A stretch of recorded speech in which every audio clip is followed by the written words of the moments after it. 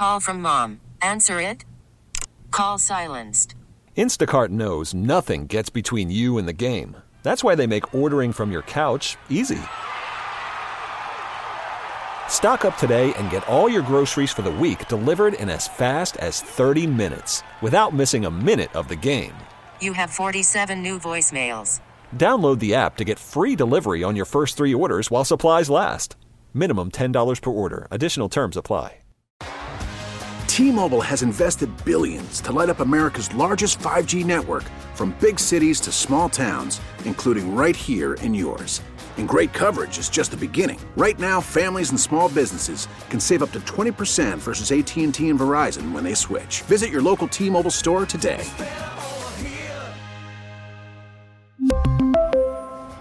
Plan savings with 3 lines of T-Mobile Essentials versus comparable available plans. Plan features and taxes and fees may vary. The Detroit Land Bank has had its fair share of success.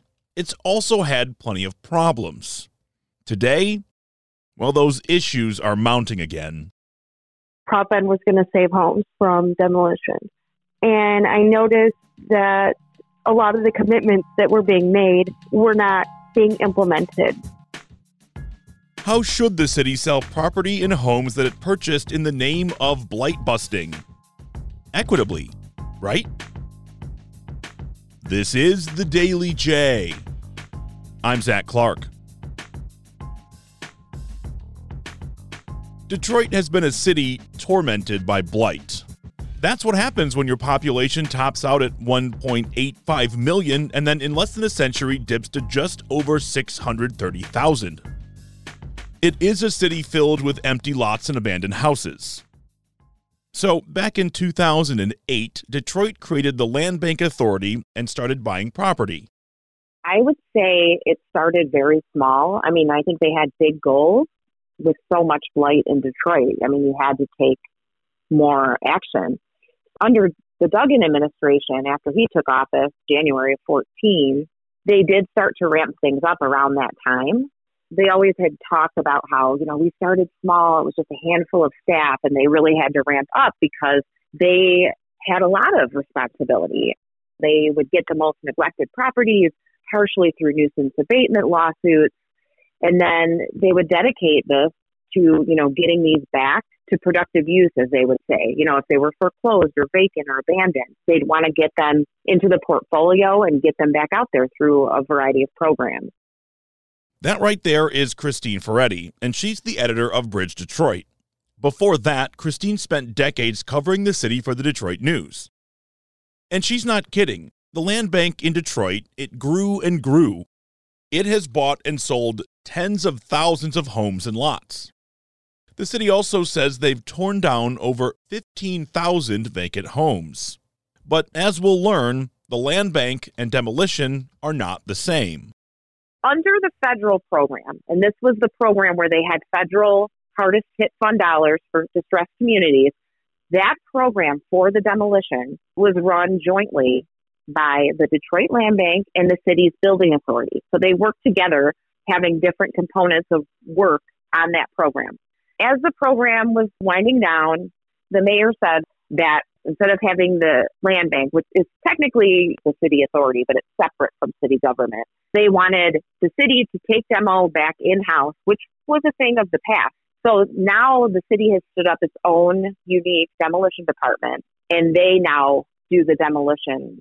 And right now, the bulk of the demo is happening through the Proposal N bond funding. And so the city's demolition department oversees that. Proposal N has been making the rounds lately. What exactly is Proposal N? And how does it fit into the city's current plan?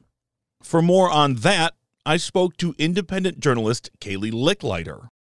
So an interesting thing about Proposal N was that the demolition department was going to be under the city's purview now. The city was going to have full oversight over demolition, and that was a big, yeehaw for the city. I mean, the demolition department also had a lot of issues going on, particularly when it was under the land bank. However, the only thing that's under the city's control in that respect is the demolition. Now, the outcome of these houses, that's the land bank's decision. Land bank picks and chooses what properties are going to be demolished, which ones are going to be boarded up for future sale, and then after the city does the work on the house, it's sent back to the land bank, and the land bank decides where it goes.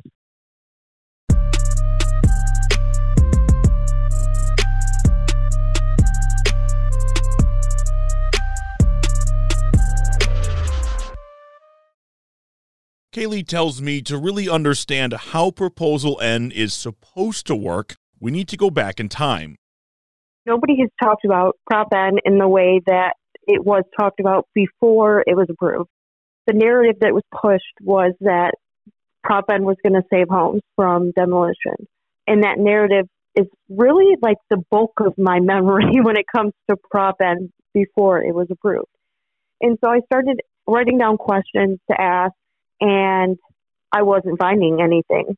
So I went back, listened to city council meetings again, and I noticed that a lot of the commitments that were being made were not being implemented. One of those was the Neighborhood Improvement Advisory Board, which would have caught some of the commitments that have fallen through the cracks. So I reached out to the mayor's office and I started asking questions. For what it's worth, I reached out to the city too, both to the land bank and the city's ombudsman. The ombudsman handles public complaints. Despite seeing a city-run Twitter account posting about demolition today, I heard back from neither one myself. The good news is that Kaylee did a deep dive for Bridge Detroit to help answer my questions. The board was created through what is called the Neighborhood Improvement Plan, and the plan itself was approved in September of 2020. And then you have really a lot happening in 2021. So City Council was able to appoint 3 people to the board.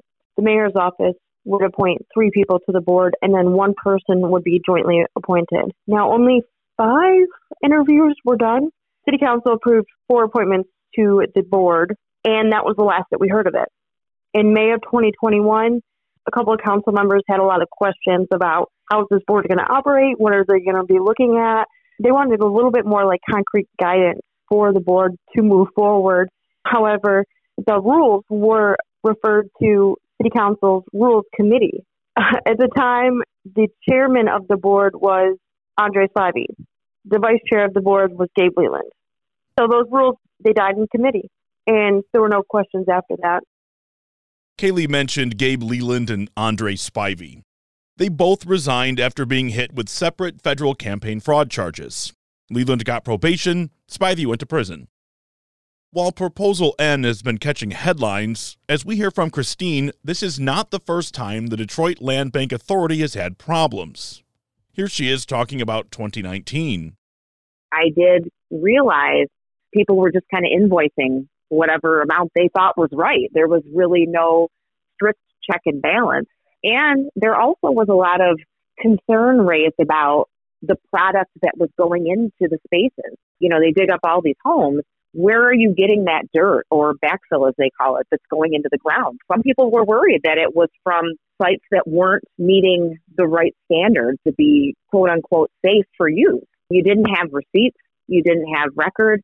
There was a period of time where the city kind of talked about how at one point they had a paper system of managing receipts, and at one point they had a digital. So there was really uneven process as this was going in the beginning. And, you know, it raised a lot of concern, even with Congress people, city lawmakers, and others.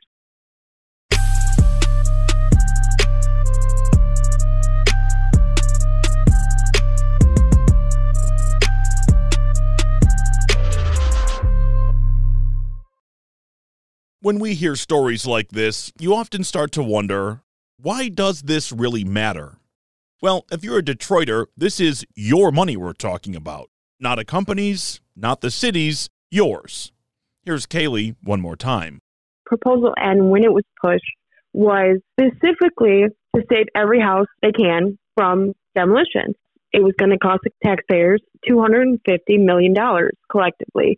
And so one of the promises that the mayor's administration made to residents was that they were going to create a neighborhood improvement advisory board so that residents could provide feedback and input to the mayor's office to kind of drive this entire program. Now that things are changing, residents are going to have the opportunity. However, we're halfway through a program. It's important for residents to have that two-way communication with the mayor's office to ensure that their tax dollars are spent the way that they thought they were going to be. And to be clear, when the lines of transparent communication go down, only bad things can happen. Here is WWJ's Charlie Langton. A recent sale by the land bank, 42 homes on the east side of Detroit, but 26 were occupied. And all of those homes sold to one developer without giving the occupants the option to buy the house, even though many tried. Detroit Councilwoman Mary Waters wants an investigation into what the land bank is calling the bungled sales of homes. Well, here's the problem, Charlie. Those residents were never notified. There were some people that literally cried. It says, are you saying they're going to take my home away from me? The land bank never gave them an opportunity to purchase a home themselves. The land bank told them, well, we don't know what the status is right now. We don't know this, we don't know that. Nothing should happen in secret when it comes to the government. Removing blight is good, pulling a fast one on residents is not. Today's big thanks go to Kaylee Licklider and Christine Ferretti. Check out WWJNewsRadio.com for the top local news stories on demand 24/7. If you want the Daily J delivered right to you, all you have to do is subscribe using the Odyssey app or find it wherever you get your podcasts. I'm Zach Clark, and this is the Daily J. Thanks for listening.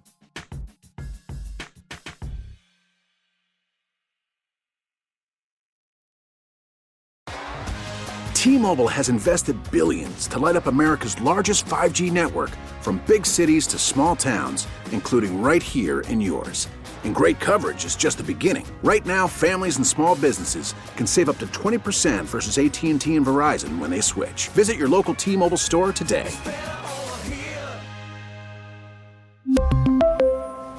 Plan savings with 3 lines of T-Mobile Essentials versus comparable available plans. Plan features and taxes and fees may vary.